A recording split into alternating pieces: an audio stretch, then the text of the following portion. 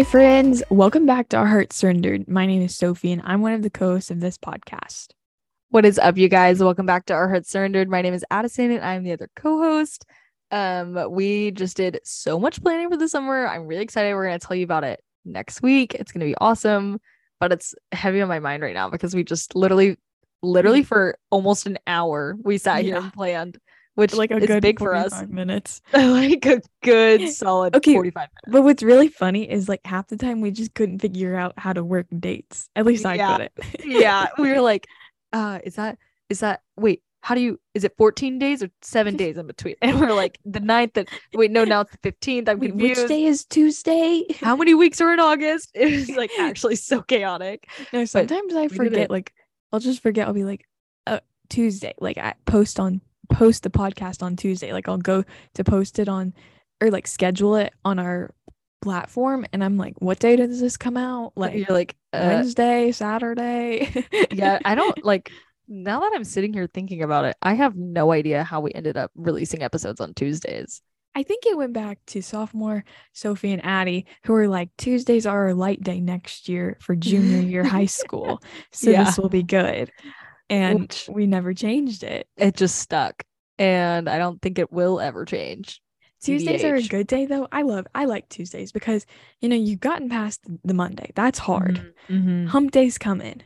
Tuesdays just kind of like, you need something to help you get through. And that's what this podcast is for you. We're here to help. We're so happy to provide. Yeah, it's like, gosh, Monday was so hard. It's like not even Wednesday yet, but there's a new episode. At least I get to listen to the podcast. At least I get to listen. There, I have made this friend in college who I know for a fact will be listening to this episode. Abby Claybrook, I love you. She has never told me this herself. I mean, I guess things could have changed since the last time I heard about this, but Macy the other day, my other good friend, sent me a photo that Abby sent her. Basically, it was just Abby like literally 7:00 Tuesday morning listening to this podcast, and I was like, they're released at 6:30, and then, like 30 minutes after it's released, and I'm like, I feel so loved, so seen, so cared for. She's like, yeah, like every day when I walk to class on Tuesday mornings I listen to it, and I'm like, aww, you're the kindest person I've ever met in my entire life. But that's a Tuesday goodie for you, I guess. Yes. Yesterday I saw this reel, and it was like, guys, the first 5 days between. Or no, it was like, guys, the first 5 days after Sunday are always the hardest. And so true. It really just got me. That has nothing to do with anything. But Friday, wait, that included Friday though. Friday's a good day. Friday is a good day. I would say the first 4 days, My mic disconnected. Oh, man. Oh, it's still okay, I think it's back now. She's back. Praise God. That's the Lord saying it's time. It's time to get started. And on that note, let us start. Guys, today we're talking about relative righteousness. Hey, Addie, at least my mic didn't disconnect. So true. So true. At least. Hey, are you like comparing yourself to me right now? That's kind of holier than thou of you, which is on topic of relative righteousness. Great transition. So I appreciate it. That was funny. So this concept of relative righteousness has been like heavy on my heart recently. Probably because my pastor brings it up like almost every week, and I've like wanted to make an episode about this for a long time, but just like we planned 3 months in advance, so didn't have it in our schedule yet, and now here we are, and I'm really excited about it. But to define relative righteousness, essentially very similar to what Sophie just did, is it goes right along with the idea of comparison that we talked about last week, of just like comparing your standard of righteousness and it's being based off of other people's righteousness. So essentially, like, let's say it's me and Sophie, and I'm like, okay, like I'm more righteous than Sophie, like I'm better than Sophie because at least I don't do this. Or like, let's say Sophie has a really bad gambling addiction, like she is hitting the slot machines, like, me, guys, like going crazy gambling. Okay, and it's like, oh well, like at least I don't gamble like Sophie does. And like that kind of thing, and like boosting yourself and like bolstering yourself and your own ego and your own pride issues, and like having this like concept of relative righteousness of like Sophie is less righteous than I because of this, where it's like in total reality, like the only standard of righteousness should be Christ because we are unrighteous without him, and like I have no righteousness in me. There is no good in Addison Wimbish other than Christ. And like, if we are going to use this concept of relative righteousness, then like our bar should like actually be on the ground, because we have no righteousness. Like we are so empty and so like worth nothing apart from Christ. And like when we use this, it creates this like very like graceless culture and society that I think we see a lot of now in 2023. I think like cancel culture is a very good example of relative righteousness, of like, oh, well, like we're all better than them because they said that one thing on Twitter 7 years ago and now it's resurfaced, and that kind of thing. And it's like, let's just get rid of them. Let's just cancel them from society and that kind of thing. And I'm not saying like don't use discernment, because absolutely use discernment, but like, where in the Bible have we ever been called to judge anybody? Absolutely nowhere. Like, we serve the great judge, the only judge, really, the only judge that has like full authority and full righteousness and justice in ways that like we cannot even comprehend. Like, and he is the only one that should be able to like look at us and be like, she's righteous, she's unrighteous. Like, we are all unrighteous though. You know what I mean? I don't know if I explained that well. Yeah, definitely. I agree. I think when Addie was like explaining this word to me, I was like, not really sure what you mean. But then when she explained it, I was like, yeah, I feel like that this is something like you gave a name to something that is very prevalent. I think especially for, maybe this is just me thing, but for someone who's grown up going to church and has grown up like hearing like this is bad, this is good.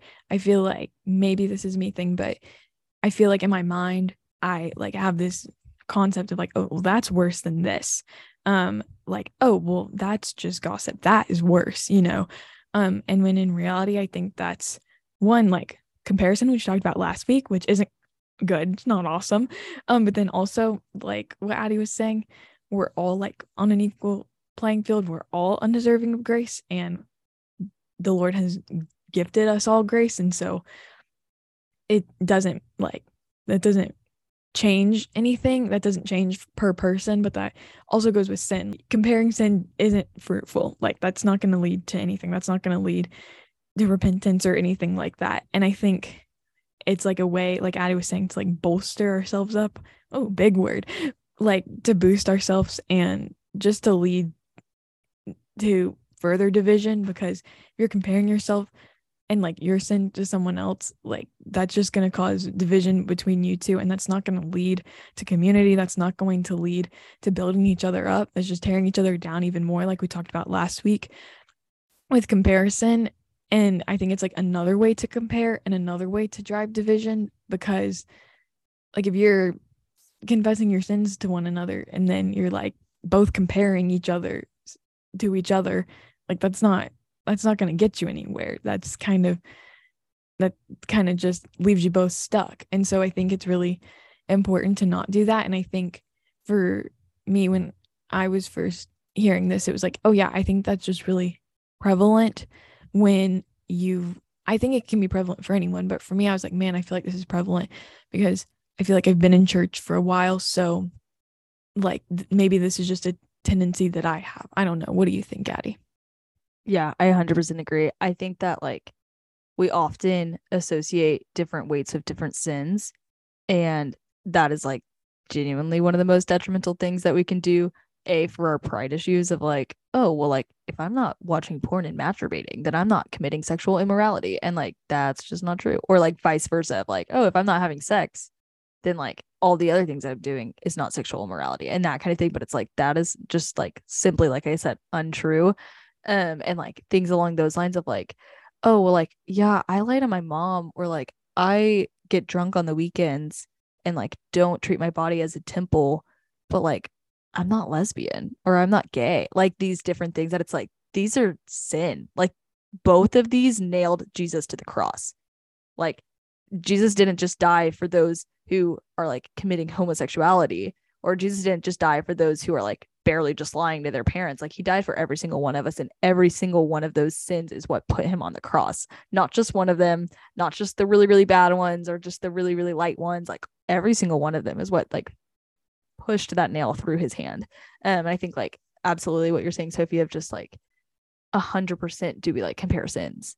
100%. Like I am guilty of that. I know like almost everybody that I know is guilty of that. And it's like, okay, like Lord, open my eyes to see these people how you see them. Like, give me eyes to see your people how you do, and how much you care and love each and every single one of us, and like how much you despise our sin. Like, we cannot even fathom how harmful and how painful it is for him to be separated from his people because of sin.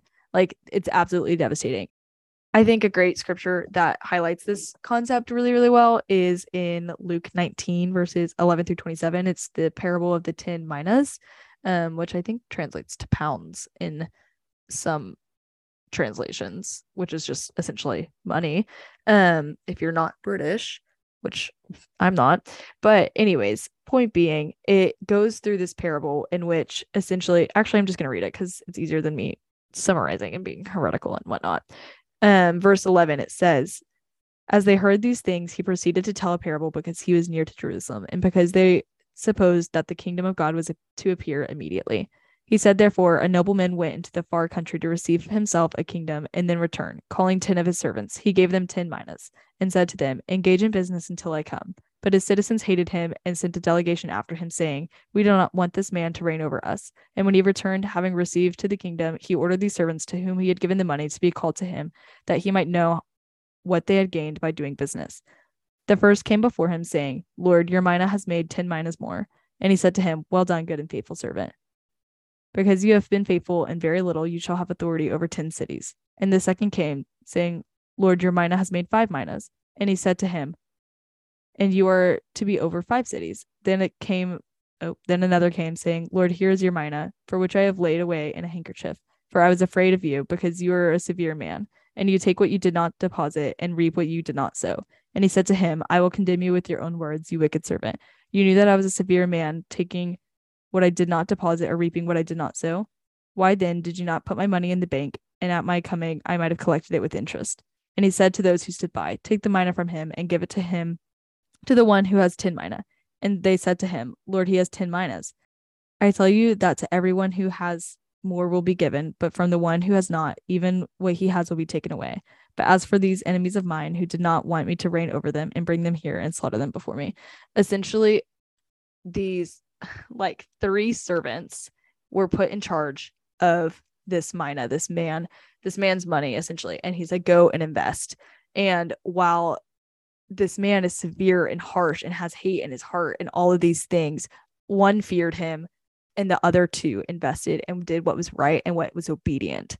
I'm like 100% confident this other servant really thought he was doing the right thing. Like, you can see it in his plead with this man of like, you were harsh and you were severe, and like, I was doing it out of fear. Like, he was comparing like very, very evidently like what this man's character was, and like with his own relative righteousness, in sense of like, okay, well, like, I'm doing what is right because this man is severe and like is harsh, and therefore like what I'm doing because of this guy's character, this makes mine justified and this makes it okay. Whereas like that wasn't obedient. Like, that man asked him to go and invest and do business with his money, and instead he was a disobedient like servant, essentially. I don't think I explained that super well, but for the most part, hopefully you can get, does that make sense? Yeah, I think that's a great parable, and I think it really ties into what we're talking about. Like, I think about when Jesus calls us like not to judge others.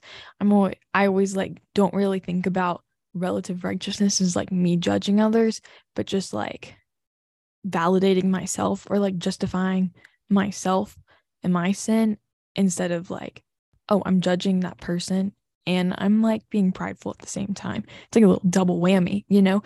And I think like as much as it is like judgmental towards others, it's also like detrimental to yourself. Little like rhyme there. That didn't rhyme, but you get what I'm saying. Like, whenever you do that, like, you're really just like not really helping yourself. And what I mean by is, it's like what Addie was saying, like, if Addie's comparing like, oh, well, at least I don't gamble like Sophie, like, then that's like detrimental to her because she's kind of like being blinded by her own sin in that way. Think about like, don't take like the splinter out of someone else's eye before you take the log out of your own eye.